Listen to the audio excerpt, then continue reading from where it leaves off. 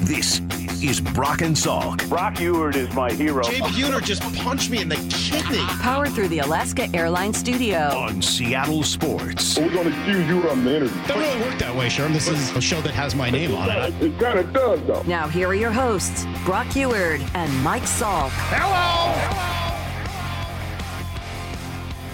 I love some of the texts that have come in. 7-layer dip, but all 7 layers are candy. Yeah, I could probably get like one of those layers to be like maple syrup. I'm sure my dad would enjoy that. Sounds like a Larry Salk dish from what you've told us. Pretty much anything You with do maple start syrup. with a marshmallow base, though. That's absolutely. And then you can add Oreos. What are his? Oreos will be up there. Yeah. As I've told you before, my dad has this thing where he says, well, like, Dad, what do you want to eat tonight? I don't know, something light. You're like, okay, well, what does that mean? And be like, I don't know, like, pancakes. Like, that's what? Sounds like he eats like Elf. Well, what it turns out, I finally cracked the code on what it means to eat light. It just means cheap. When he says he just wants to eat something light, it means he doesn't want to go out for something expensive. He's just like, well, let's just get something cheap. You know, we can make pancakes or go out for breakfast for dinner at IHOP. Light on the wallet. Oh, I see. Yes, light on the wall. There's nothing to do with the heaviness of the food. He'll still drown that sucker in maple syrup and maybe even throw some powdered sugar on at the end. Wow. But yeah, no, he's a lot like Elf. All right, anyway, enough about my dad. Yes, it's true. I did basically bring up this whole thing just to make fun of him, but that's fine. What, Maura, you got a game for us? Some of the new coaches in town? Yeah, you got a little quiz show for Here, us. let's introduce it. Charles is going to be so mad you're doing this without him. You, getting to know all about you. Right. Did we figure out who sings this? From The King and I. The King and I, yes. So yeah, that's what we're going to be doing here. I think we had that during King's Ranked. The candidates are. Maybe during Eyes Ranked, too. This is who you are going to be guessing from. We've got Jay Harbaugh. Okay. Even though I don't think that one's official yet, but supposedly he's coming here to be the special teams coordinator. Leslie Frazier, new assistant coach for the Seahawks. Mike McDonald, the new head coach for the Seahawks. Steve Belichick, the new Huskies defensive coordinator. And Brendan Carroll, the Huskies offensive coordinator. All right, so those are your choices. Yep. All right. You ready to start? Are we competing against each other? Yeah, sure. All right, but we have to say our name to buzz in. So there's 5 different choices, okay? Yeah. All right, so we're going to say our name to buzz in here, bro. Yeah. Okay. Oh, okay. All right, so the first coach is the tallest of the bunch at 6'3". Brendan Carroll. No. Oh. What? You're out now. Oh, I don't know, Maura. I hope your research is right. You can't answer. Okay. Go ahead. Continue, Maura. Okay. Well, that's not from what I saw. Maybe I'm wrong. Anyways, we'll go with this one. Don't say that. We'll go with this one. He has a picture of himself on Instagram with the band Hippie Sabotage. Oh, young. And band. this is a little. I'll give you a little taste of them. I know Hippie Sabotage. There's 2 guys, kind of like DJ producers. Okay. Some controversy surrounding those guys. Okay. Oh, is there? Yeah, they're young though. I don't know about that. They're young in festival world, kind of. They come to I Seattle would have once in a while. thought Jed Fish, but that's not. He's not like on that's here. That's not Jed No, Fish. he's not on there. Tallest? Well, from my Youngest now. research, I saw something that said Brendan Carroll was shorter. Maybe. Oh no. Tallest, and we got some rap music. Well, let's just go with the rap music since Brock says the height might be inaccurate. I'm going to say that's... He is 6'3". I'm going to say that's Jay Harbaugh. It is. Yes. Yeah. It is Jay. That checks out. Yeah. Thanks for throwing my first All one right, so off. so basically I'm up 1-0. Yep. Good for you. Well, I'm going to. It's 1-0. It's 1-0. Fine. All right. We'll keep moving. It's 1-0. Our next coach, lettered in basketball, baseball, and football in high school. I'm not answering based on that. Okay, I'm going to say, because back in the 50s, they played every sport. I'm going to say Leslie Frazier. That's good. That's a pretty good deductive Brock is correct. Wow. Yes! This is Leslie Frazier actually talking about, it's a pretty cool story, talking about his best baseball moment. We're playing, and you guys probably don't remember this name, we're playing Jackson State. They have a guy who ended up going to the majors named Oil Can Board. You remember? Do you guys remember that name? Boston Red Sox. You're not baseball fans then. Yes. Anyway, Thomas does. Okay. He's our baseball guy. He was an excellent pitcher for the Red Sox. Yeah. So We've got 2 out, bottom of the 9th or last inning. Got a man on second. We got to drive him home to win this game. Mm-hmm. Game-winning hit against All Cam Boyd was a big deal. And to be able to get to first base and have everybody running on the field, high-fiving you, driving in the game-winning run. I mean, that was a special time. There were other highlights, but that one definitely really sticks in my mind. First of all, I'll tell you, Oil Can Boyd, number 23, when he played for the Red Sox, obviously. Okay. And I was thinking about him just the other day. As I was trying to wake myself up in the shower, I did it by coming up with the name of every player on the 86 Red Sox. Wow. Okay. And so, well, we're not going to get through all these. I went through the whole 25-man roster. Yeah, Maura's got more questions. Oil Can Boyd obviously came up. Maura did a lot of work here. Sorry. Stop interrupting. I did think it was pretty cool to find out about Leslie Frazier, that he went undrafted in 81. Come on, let's go. But the Bears signed him. Yes. He started off mostly returning kicks, but ended up cracking the starting lineup, had 6 interceptions in their 85 season when they went to the Super Bowl. But he tore his ACL and PCL in the Super Bowl, and back then those surgeries were not what they are today, so it ended his career. Probably while picking off Steve Grogan. All right. Let's see. The next one. Originally... Jed Fish. Oh, my gosh. It's not on Originally, the list, this coach's father tried to talk him out of coaching. We know. He played linebacker/fullback in high school and was a senior captain his senior year. He was even better at baseball and golf, though. Florida offered him a baseball scholarship, and an Ivy League school said they would hold a spot for him in the following season. That's got Steve Belichick written all over it. Is that your final answer? Yeah. Maura, is he right or wrong? He's wrong. Yeah, it's Brendan Carroll. You're wrong, too. Next. Oh! You know what? It's Mike McDonald. Justin? Wait. I was going to say Brendan Carroll. It's not Brendan Carroll. I was convinced. It is Mike McDonald. Yeah, gosh darn it.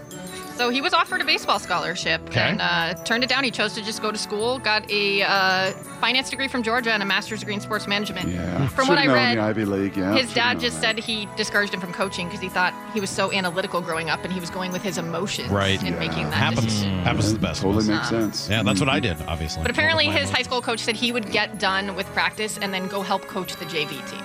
So he always needed to do this. Yeah. Not many dudes, while in college, like he was, go coach at high schools.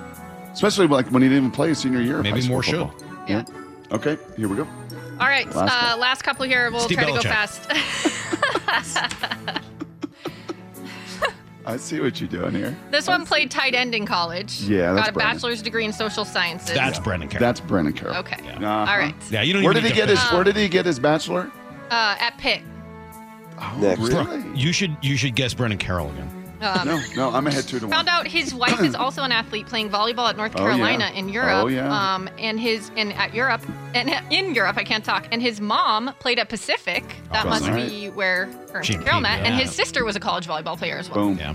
Big volleyball family. And grandkids. Pete's grandkids. Some good volleyball players. Keep an eye on it. All okay, right. 2-1. Good. Try to tie it. Maybe 2-1. Try to tie. Man, it's too bad. Try to say Steve Belichick before me. Carroll. Try to say Steve Belichick before me. Here we go. Oh my God. What do we need to know about Steve? In Steve? college. I was trying not to say Rutgers because I thought that might give it away. Let's see. Have you guys heard Steve Belichick talk? Because I was shocked at how much he sounds like his dad. I didn't think I'd really heard him before. Here's a little Steve Belichick. Yeah, I mean, it's a different situation that we're in. I definitely have more resources around me than what she has. So, just kind of some of the things that type of coach has to deal with. I don't got to deal with school and grades. Doesn't he sound so much like him? He's a little higher pitch, and he doesn't have the before everything he says. You want to see if Brendan Carroll sounds like Pete? Oh, yeah. All right, let's do that one here. Really good group. We had dinner last night. It was exciting to have those guys kind of together and kind of one last meal before we got into the competition of fall camp. Talks like him. Really good group. But not the voice. These guys worked their tails off this summer. Worked their tails they're off. ready to battle, ready to compete. best shape of their lives, kind of to a man. And I haven't heard him use the word beautiful yet, so I'm going to say he's nothing like Pete, nothing like his Well, father. the one that I didn't get to Jed Fish. I was going to play you how he snuck into the OJ trial back when he wanted to be a lawyer. I would have known that, actually. I knew that was a big Jed Fish thing. So I would say I win 2-2. Yeah, okay, fine. I say we totally ruined Maura's great game. I was trying to find it. I could not find You ruined it. I didn't ruin it. Steve Belichick is a hard man to research. And then Brennan Carroll, when I tried to look up his... Steve Belichick might be in the CIA for all I tried to look up Brennan Carroll at Pitt, and I saw something that said 5'8".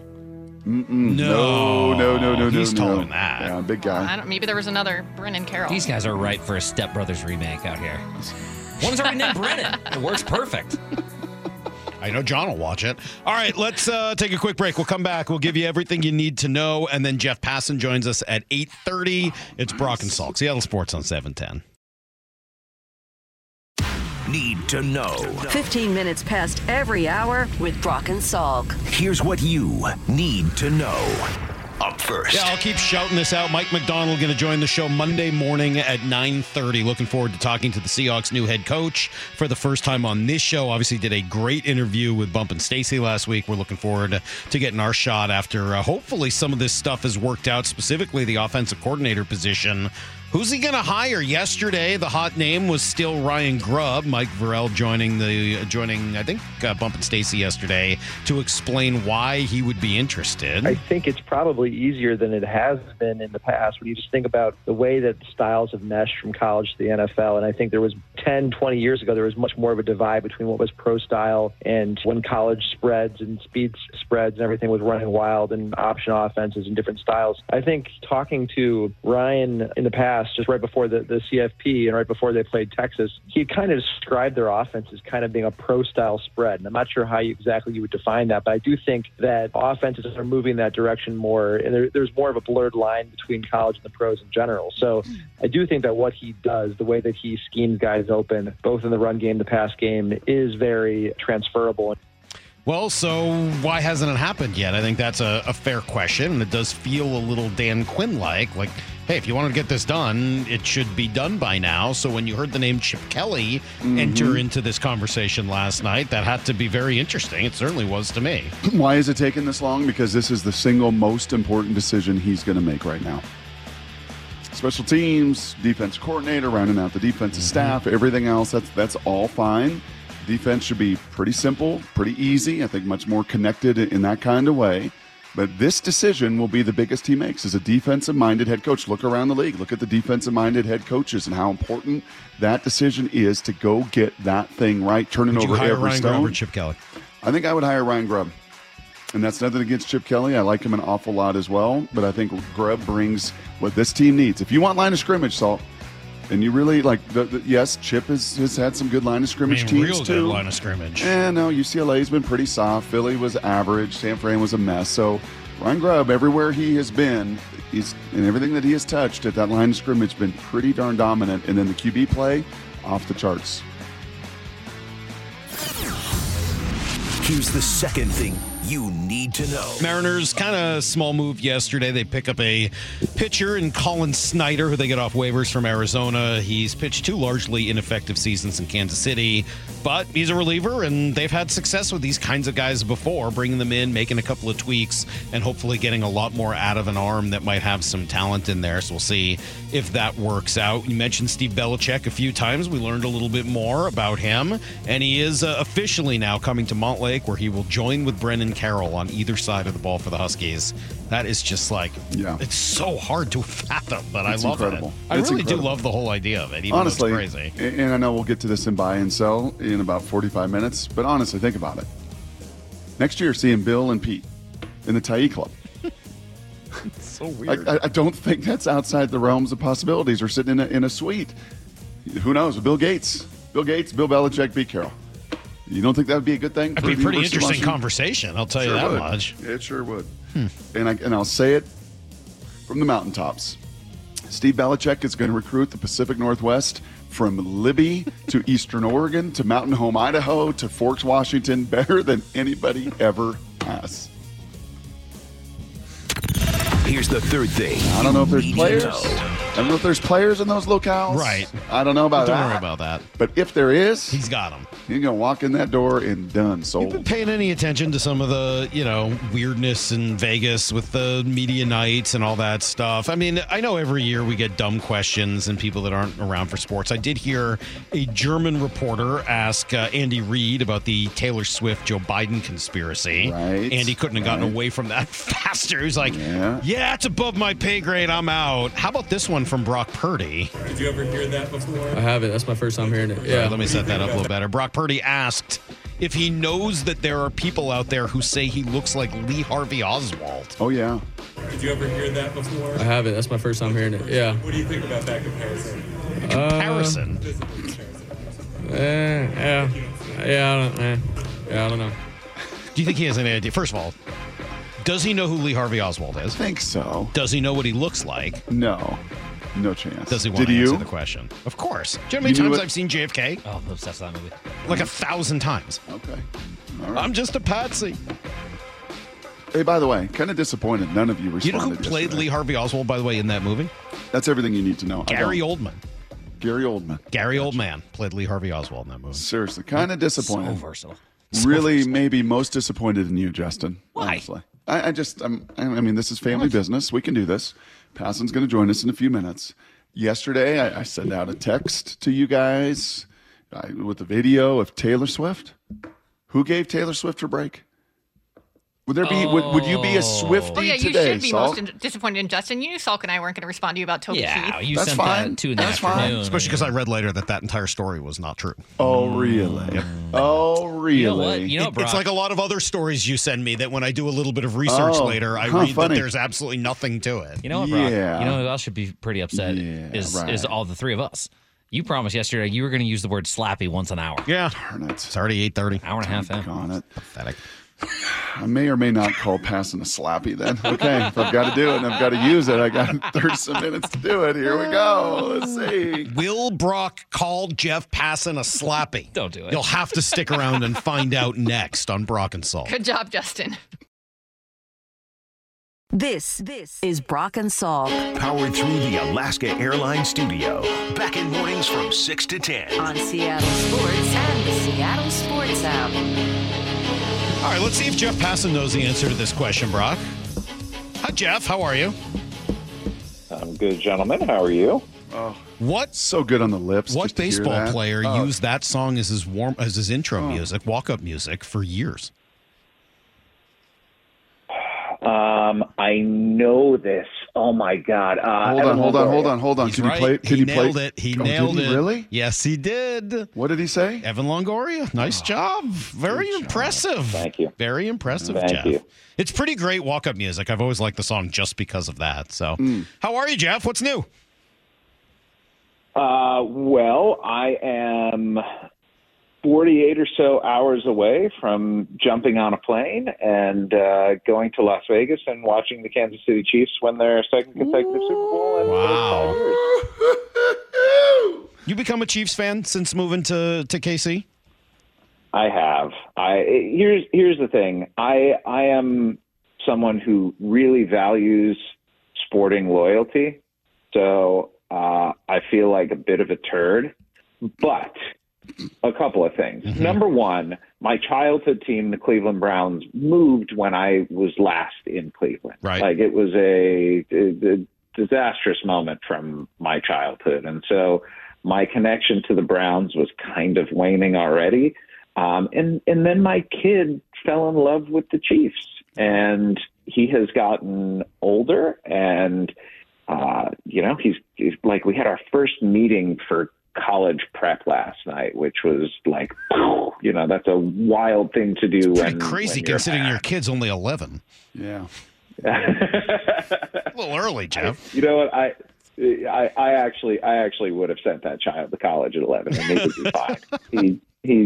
He's got his stuff together. But between his love of this team, the impending move that will probably wind up with him never living in the same city as we do, and the fact that the best quarterback of all time, all apologies, Tom Brady, but I do think Patrick Mahomes is more talented.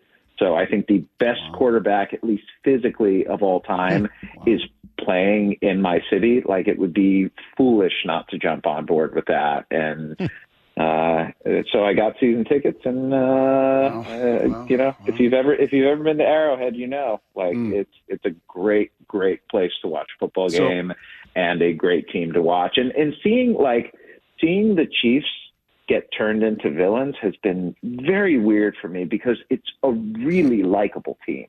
Mm-hmm. So are you going to be playing blackjack with the other slappies in the early hours of Vegas? I haven't quite figured out yet how I'm going to manage being in Las Vegas with being with a child. I had to do that last year. It might be tricky. I did that last year with my then 11-year-old. Very challenging. Seriously, how old is your kiddo? Yeah. What's any advice? Not really. It's tough. Like, it was fun, but at the same time, all I wanted to do was go play blackjack, and I couldn't do that. So it was very challenging, but you just have to not go for very long. You put a lot of melatonin in their dinner, and then they fall asleep, and you go play blackjack. Yeah, there you go. No way, man. I can't do that, because on Saturday night, I this is a very cool father-son moment, but I'm going to go see Wu-Tang Clan with my child, and I cannot wait for that. Wow. It's actually kind of You awesome. keep saying child. How old is this son of yours? He's 16. You can't call him a child. Come on, Jeffrey. Child? What's the matter with you? What am I supposed to say? I don't know. You've been living in the Midwest. Your kid? Young man? Yeah, my son, my son? kid. My firstborn that I'm so proud of. All of these things are synonyms. Yeah, but child represents somebody much younger. Mike, were you a moron when you were 16? Of course you were. Not because you're Mike Salk, but because you were 16 and you were still a child. Fair. Yes. That's true. But also because I'm me. I figured this was going to be a joke about how nothing much has changed in my life ever since then. All right. Hey, we only have you for a little while. We got to talk some baseball. As of today, how have Jerry and Justin done this offseason? Not necessarily the Mariners as a whole, but let's start with Jerry and Justin. How have they done this offseason? I think with the strictures that were in place in terms of payroll, you can look at 54% and be bothered by that, and rightfully so. And you can look at ownership and say the most talented player we've ever seen is a free agent, and we didn't even bother making a perfunctory offer to him. And you can say that, an incredible hitter, one of the best of his generation, was available in a trade, and we really didn't go after him because of the finances. And you can be angry about that because it is reasonable and rational and understandable. But if we're just looking in the vacuum, that the Mariners had X amount of dollars and they needed to construct a roster within that framework, I think they've done a pretty good job. I think that the individuals who they have brought in this offseason, the latest being Gregory Santos and Mitch Garver and Luke Raley and Jorge Polanco probably being the biggest of all. I think this is a good team, man. And I think the moves that they've made, even since trading Suarez and Kalanick, have been value positive. And the balance that they've been able to strike, which is we are not going to trade the foundational guys that we have in our rotation and in the minor leagues. So, those are two interesting groups, right? We know Julio's not going anywhere. We know Cal's not going anywhere. But those very desirable guys on the position side on the big league roster, there aren't a whole lot of them right now.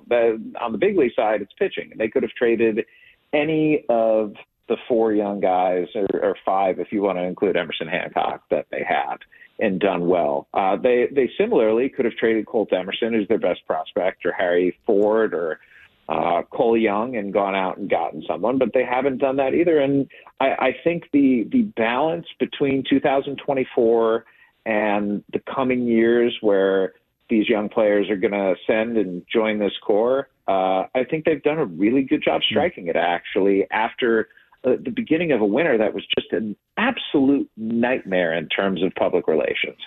Is there a free agent available that could tip the scales even more?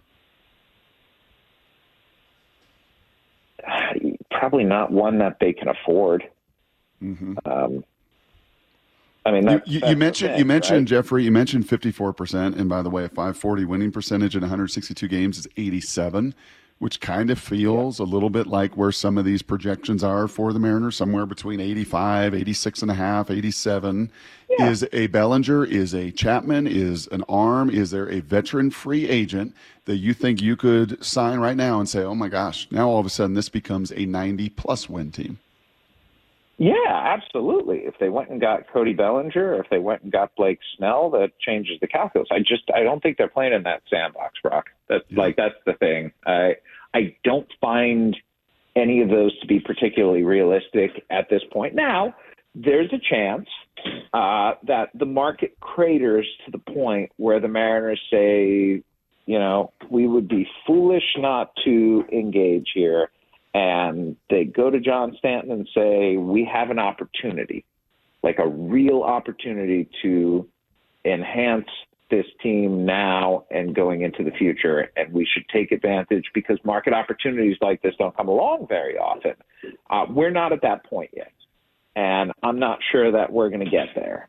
But, if you bring in Bellinger or Snell, it absolutely does that. What is going on with Bellinger and Chapman? What is going on with those guys? Why are they not signed right now? Are they Boris guys? Yes. Yes. All four of the big guys left are Boris guys. Snell, Montgomery, Bellinger, and Chapman. And I think it's very simple. The players have set a line in the sand. And nobody is willing to cross that line at this point because teams see that line as unreasonable and players see that line as what the market value should be as opposed to what the market is showing. And it's a staring contest. It's a game of chicken. It's them, saying, I am willing to wait. And I believe that you, and by you they mean 30 teams, I believe that your desire to sign me is strong enough that waiting is not going to impede me. And look, in past cases, it has worked, whether it's with Scott Boras clients, like, Bryce Harper was going to get $300+ million. He just wound up getting it in March. Manny Machado, I don't know if he was going to get 300, but he got 300, and that was done in March. But with a guy like Mike Moustakas a few years ago, he turned down the qualifying offer, which I believe was about $17 million, and ended up signing a 1-year, $6 million deal with Kansas City because the market just never formed. And at some point, and it may be some point soon, we're going to get to a place where, the market that you may have anticipated is just not going to be there. So what do you do? Do you wait? Do you wait for an injury? Do you wait for a team that just starts feeling a little bit more desperate or isn't looking the way that it should in spring training? I mean, there are a million things that change the calculi involved in free agency. But right now, we're just in a holding pattern. And until either the players drop their ask or one of the teams steps up in earnest, I think that holding pattern is not going to move. Who's the player most likely to have his market tank enough to potentially be affordable? Chapman, I would think. And is that just because he didn't play that well, didn't put up gaga numbers in Toronto last year? Yeah, I mean, if you look at Matt Chapman's splits last year, he was out of this world in the first 6 or so weeks of the season. And after that, just wasn't very good. The defense isn't where it was once upon a time when he was winning, I think, 2 Platinum Gloves. So this is a guy who has been legitimately elite at third base and frankly would look fantastic in a Mariners uniform and in the Mariners lineup right now. But I think at this point, they are resolved to doing a Luis Arias, Josh Rojas platoon and playing the numbers on that and hoping the platoon advantage takes these players who are fine. Okay, they're big leaguers, but they may not be more. And the platoon advantage, in theory, gives them a greater chance to maximize their potential. Yeah, you mentioned the numbers there. Jeff Passan here with us. Absolute blast to catch up. Baseball season right around the corner where we will do this regularly, I hope and believe. Speaking of numbers, starting pitching and bullpen combined, the Mariners, the best arms in Major League Baseball. When you combine the 5 starters with the bottom end or the 3 highest leverage relievers, is there a case to be made based on numbers that this is the best arms in all of baseball? Are you including like full bullpen depth, or are you just saying like when we're in October and we need our starting pitcher to go out and dominate, and then we can go Santos, Brash, Munoz in some order, or are you talking bullpen depth too? Because I think the bullpen depth now, this is an important thing to know. Just because there haven't been guys or as many guys who come into this spring having performed in the past, just because that's the case doesn't mean that the Mariners back end, the depth parts in that bullpen. Because one thing I think we all agreed, it's objective and clear. The Mariners do a good job at taking arms and making them into something.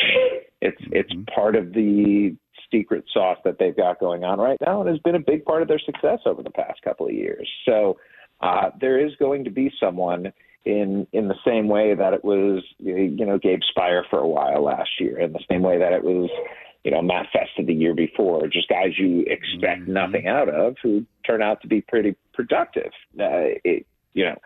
If we're just talking, though, rotation plus back end of the bullpen, maybe you could argue Atlanta. Maybe. That's about it. There's just, the Mariners starting pitching is just really good. I don't have to tell you guys that. You know how good they are. Maybe you look at Philadelphia. I don't think the rotation depth is there. Top end, I would probably take Zach Wheeler over anyone that the Mariners have. Aaron Nola is really good. Got $175 million this offseason, and Ranger Suarez and Christopher Sanchez. And Philadelphia's back end bullpen arms are nasty. Very similar, in fact, to just the kind of stuff that you're seeing with the Mariners. But the teams you would look at otherwise, like Tampa Bay, now they're too injured right now. Toronto's pretty good. Toronto's got some very good arms in that rotation, and their bullpen depth stinks, but the back end of it is pretty strong. Houston, you could make a case, right? Yep. Like Verlander, Fromber at the top of the rotation, Christian Javier, back end of the bullpen with Josh Hader and Ryan Presley. It's pretty good. It's pretty lights out, man. Yeah. So Houston, I think Houston is in the conversation there. But yeah, if you want to make that argument, I think you're probably right. All right, let me ask you a dumb question. Since you said I was a moron when I was 16. As opposed to all the others. I know. Here we go. No, it's a dumb question because I don't know how you're going to answer it, but I'll ask you anyway. Is there any sort of a secret sauce to starting the year hot? Because it sure seems to have been an issue for the Mariners the last few years. Brock's brought this up a couple of times, that every year they kind of dig themselves a hole in April and into May. And thankfully, the last couple of years, they've had phenomenal Julys and August. But is there any secret to starting fast? This isn't like the NFL where you have your 15-play script at the beginning of every game, right?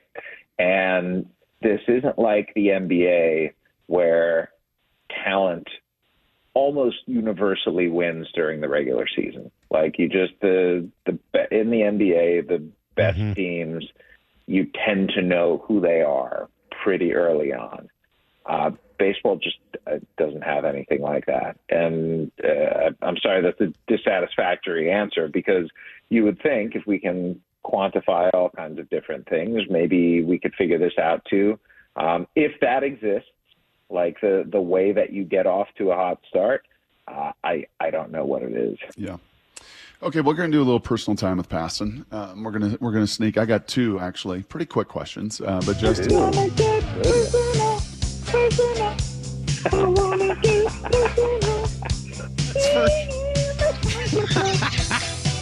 gosh, so good, man. You like the We Are the World? Have you seen the doc? I can't believe I actually did that. Like, that is an incredibly high note. Yeah. You have to be an arrogant. By the way, I watched like the first 10 minutes and was just overwhelmed by the amount of star power. It's pretty crazy. Yeah. Could we do anything like that today? No, absolutely not. No. I mean, certainly not with cell phones and social media and paparazzi and everything else. But couldn't happen. You're sort of the Cyndi Lauper of that, though. That's what I'm saying. Like the high octane, like he could totally hit whatever note. You wouldn't have to lay out because Michael was so high up there, and Steve Perry. I mean, you just proved that you could hang with those guys. Personal time with Passan. Two quick questions. Assuming your 16-year-old son just conks out, wants to get his sleep, and said, "Dad, go down and play. Just go down and have some fun down there on the floor." Which game is Jeff Passan attacking on the casino floor? Poker. Oh, yeah, you are arrogant. Yeah, you really are. I mean, like you said it a minute ago, but it's true. You really are cocky if you think that that's, where you're going to have your success. In order to win at poker, you have to really believe you're smarter than everyone else around you. Well, no. We're not. No. I'm saying no. You didn't say where are you going to go find the greatest success. Oh, okay. You said, where are you going to go? Fair point. All right. Okay. Yeah, that's fair.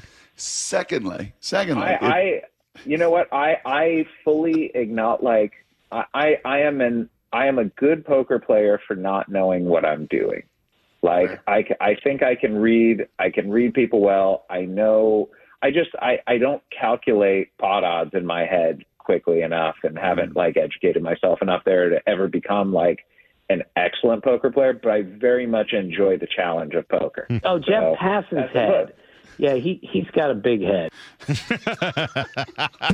Where's that from? Kirchen. This is Tim Kirchen saying you have a big head on our show. Yeah, he said that on our show. You took strays when they were talking about the Bruce Bochet's head. Oh, Bruce Bochet's head? Yeah. You took some strays. Yeah. Mm-hmm. Well, I mean, here's the thing, though. It is like an objective fact, too. Like, what is your guys' threshold for when somebody tells you their hat size and you go, whoa? Like, what's a big head? 7 3/4 plus.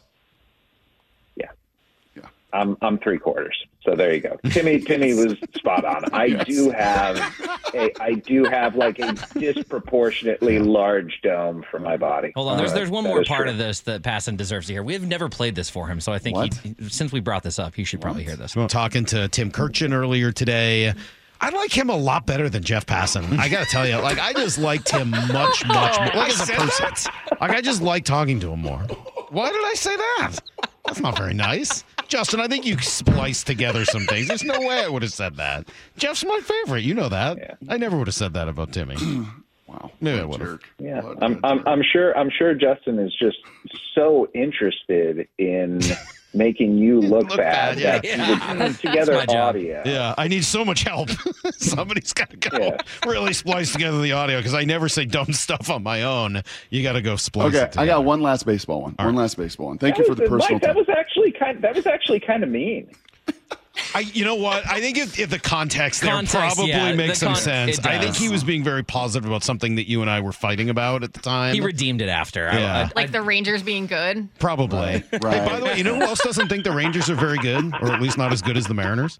Jeff, have you seen the Fangraphs baseball odds yet, or playoff odds yet?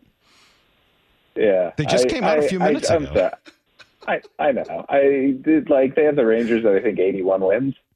They have them below the Mariners, which is kind of crazy. This doesn't have. I don't see win loss. They have them. They have 81 wins. They have the Mariners at 86, the Rangers at 81. I was going to say they have them 5 games below them. I just listen. Projections do what they do. They are not infallible, but they tend to be better than what a human is going to go out and do. Do you have a favorite projection? That's one where. Like a favorite projection system? Yeah. Like, do you trust Dan Szymborski? Do you like Pacoda? Like, what do you like? If you go and stack them all up next to each other, they are almost identical. No, I'm serious. I know, it's true. Just go and look at what does Pacoda have the Mariners at, 86, 85? Yeah. But they saw the Rangers very differently, that's for sure. I'm not quite sure why they have the Rangers as a 500. I do not have the Rangers as a 500 team. Mm-hmm. Like the Rangers won the World Series, and they're going to add a guy who's probably going to be by the end of the season like their second or third best bat. And that's not even Evan Carter, by the way. That's Wyatt Langford. Mm-hmm. Hey, last question for me, last baseball one, Jeff. Have a great time, by the way, in Vegas. And I did the same with my son, Titus. I took him to the national title game with Washington, Michigan. Unbelievable. Tremendous, tremendous memory. Even though the Huskies didn't get it done, just a great time and something we'll remember the rest of our lives. 24 Mariners versus 23 Mariners. Just on paper, obviously that's all it is right now. We haven't seen this 24 Mariners team play. Just in composition, one you like more than the other? Yeah, I think 24 is better than 23 was. But it's very easy to say that not just before the games start, but before I know starting pitching health. That's this whole thing hinges on the Mariners starting pitcher staying healthy, and they have managed to the last couple of years. That's not the sort of thing that tends to be the case long term. And so I hope every one of them stays healthy. I hope they go out and make the postseason, and I hope they bring Seattle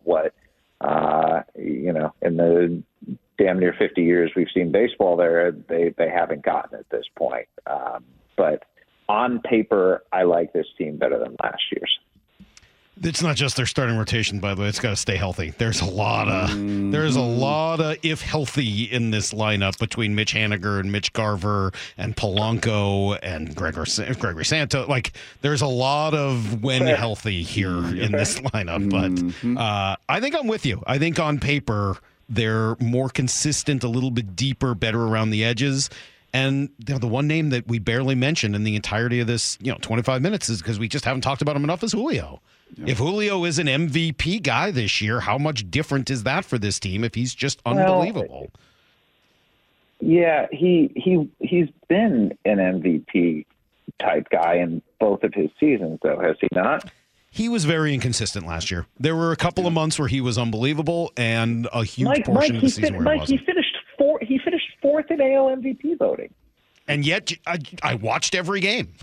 And sometimes the entirety of the season does not necessarily tell the whole story. Mm-hmm. And Julio was at times incredible, but he was not carry his team throughout most of the season kind of good last year. I understand what you're saying, and I agree that there is another gear there, but I also don't want to be guilty of licking a gift horse in the mouth. I think that's very fair. That's a very what a great way. Let's compromise there. That's why I love talking to you. Forget Tim Kirkjian. That guy stinks. You are such a pandering little turd. Justin, pull that for Tim Kirkjian next time. Goodbye, Jeffrey. We'll talk to you soon. Thank you. Have fun at the Super Bowl. Have fun with your kid. Your child, excuse me. There you go. Take care. Here's Jeff Passan. He's going to go spend time with his child. God, do you ever call your kids your child? I would never say that. He is a bizarre human being. I know people think I am. Jeff's weirder than I am. That's for sure. We're on our second game already today. That's next on Brock and Salk.